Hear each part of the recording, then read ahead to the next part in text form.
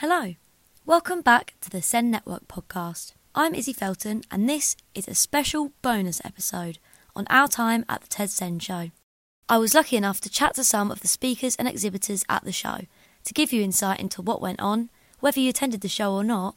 Let's see what they had to say.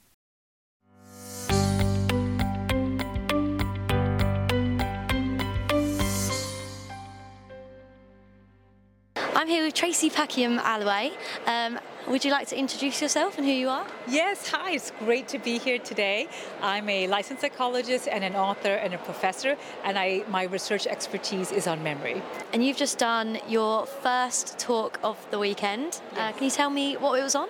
I was talking about mental health and how it affects learning in our students. And I was looking at stress, anxiety, and depression, and really practical ways that we can manage some of these mental health issues. Mm-hmm. And you talk about memory and mental wellness. How are they linked? How do they work with each other? Such a great question. We do know that when we are anxious or when we're stressed, it actually reduces our working memory capacity. So while you might be an average learner or have average working memory, that anxiety overloads our working memory, and this can result in test anxiety, performance anxiety, where you feel, why am I choking? Why am I freezing up? I know this information. And it's because that memory is overloaded in those moments of stress and anxiety. I feel like we could all relate to that and use that. But how do you think that also relates to children and young people with SEND?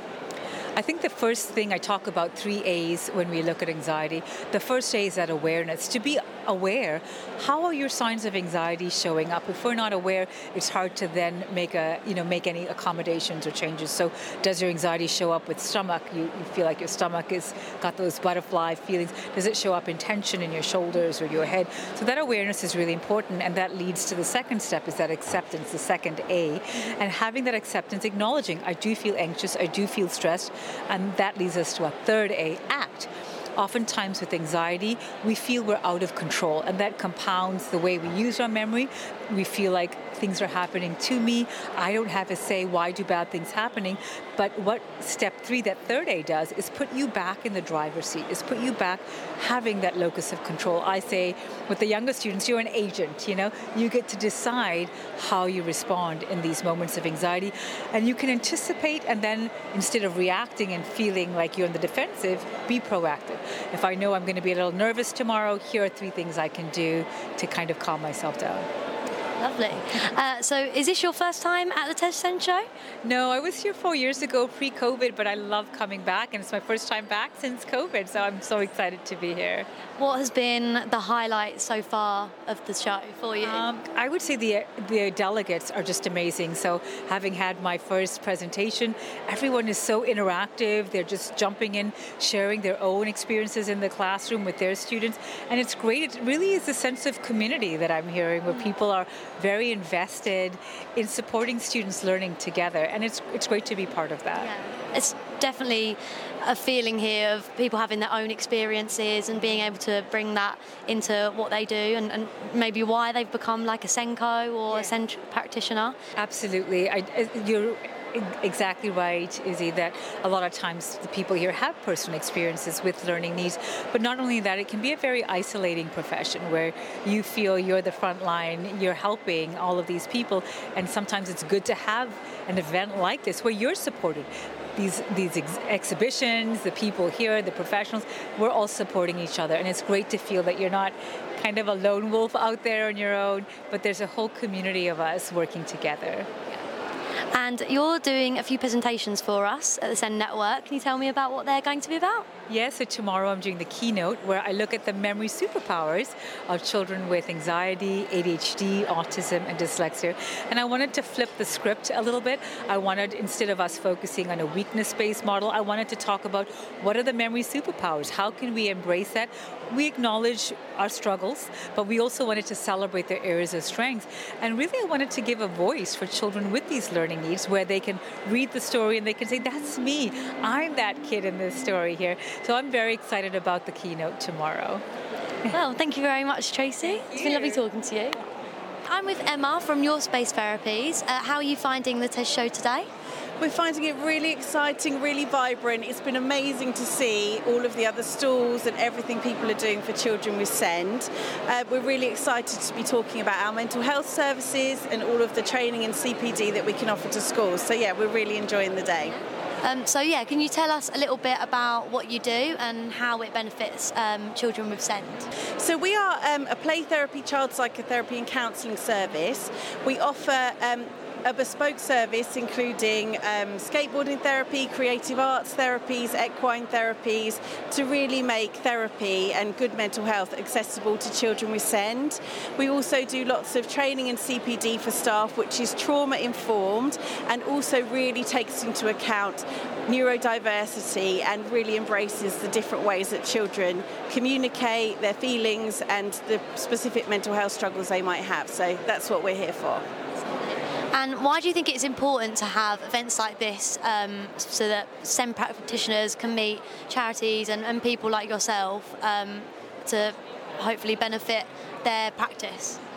Because I think when we celebrate the lives of children with SEND, we're really laying a foundation in our communities to be inclusive, open, and just celebrate who people are and allow them to be whoever they want to be in the world.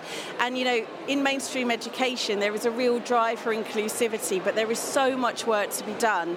So it was amazing to see that, you know, people with neurodiversities are being celebrated in this way, and there are so many creative resources that aren't only going to help their education, but also their mental health, which of course we are really, really passionate about. I'm with Hannah from Limu, and how are you finding the TED show today? It's my first time at the show, so I'm a little bit nervous, but the hats help me with my confidence. Loads of wonderful people out and about, and I'm just here shouting out about giving children a voice. I do love the funky hat. We saw it from all the way from the other side of the room. So tell us a bit about what you do and why it benefits children with SEND. Okay, so I'm a school teacher for many years. I'm very old. And Limu started abbreviation for both my children because of Lily behind you. As a child, she struggled with sensory processing issues, and I never understood as a parent why she wouldn't wear her socks, and it would drive me insane. It would cause rows in our family, and it would cause major meltdowns for all of us. So I wanted to give her a voice and all the other children out there a voice about what it feels like. So the story is about why she won't wear socks and what it feels like for them, so empowers children to say, hey, this is what's happening to me. So that's really, in a nutshell, what Limu is. It's about getting a voice out there for our children to be able to express themselves. Why do you think it's important for shows like this to bring people together that work, you know, as SEND practitioners and people like yourself, teachers? Why do you think that is important? And for me, it's just people. So I'm actually just a teacher, but I've decided that it was really important for this voice to be out there. And then you've got bigger companies, smaller companies, and we're just here for children and adults with SEND. So it's a collective get-together and a bigger voice, not just my voice for Limu, a bigger voice for everybody, just to offer support and communication about how we can help everybody with SEND. I'm here with Tanisha Pascoe-Matthews, who just was on the keynote talk. Is this your first time at the TED SEND show? Yes, it is. It's been a really good experience because I've never spoken in front of so many people in one go. I was slightly nervous, but then I did compose myself after a while. Yeah. And tell us a bit about who you are and what you do. So I am an assistant head teacher in charge of inclusion. So I oversee pupil premium as well as SEND.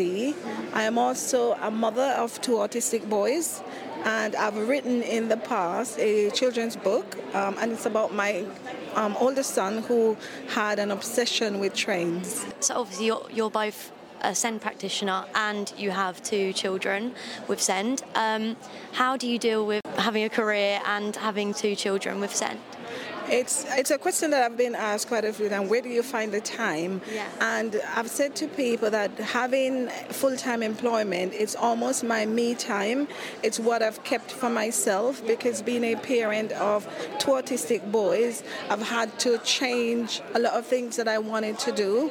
because I make my boys my priority, but school and my work keeps me sane, and it's almost protected time for me. So I get to retain who Tanisha is. So but when I'm at home, it's full on, full time, and I try to say no when I need to say no, so I don't take on more than I can manage, and I've been able to balance both that way. I'm here today with Lisa from Hyde Up Technologies. And can you tell us a bit about what's going on behind us and what you do? Yeah, so this is our Ludus screen, and it's a screen which provides SEND children and children with disabilities. It gives them accessibility to games. So we live in a world where everything is really, it's all gamified, and they still want to be a part of that. But this actually allows them to be able to actually tap into that world. It allows the children to still be that little bit more active. So as you can see with my colleagues behind playing the game, it's not only just about that. They picking up the ball and then it's a really, really interactive experience. I'm with Andy from Helen Arkell Dyslexia Charity. How are you finding the TES show today? Yeah, it's brilliant. We're meeting all sorts of people. Obviously today, lots of teachers and teaching assistants in schools, but not just that, also other contacts that it looks like we could certainly work with or help.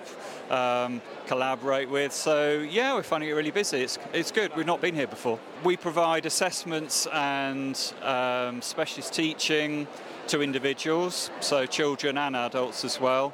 And we also do training courses, so for parents of dyslexic children, for teachers, for teaching assistants, from some basic online courses that might be one-offs on different sessions, different subjects, to level 5 and level 7 fully qualified to conduct diagnostic dyslexia assessments. So yeah, it's partly training, teaching, dyslexia awareness courses, and then a lot of individuals. But we see a lot, so 1,500 individuals will get help from us this year. I'm here with the Autism Training Network.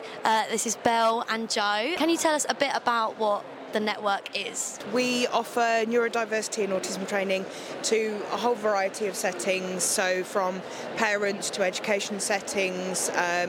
We've had conversations with prison services, corporate companies, the DWP, basically anybody that needs to have neurodiversity or autism training and awareness.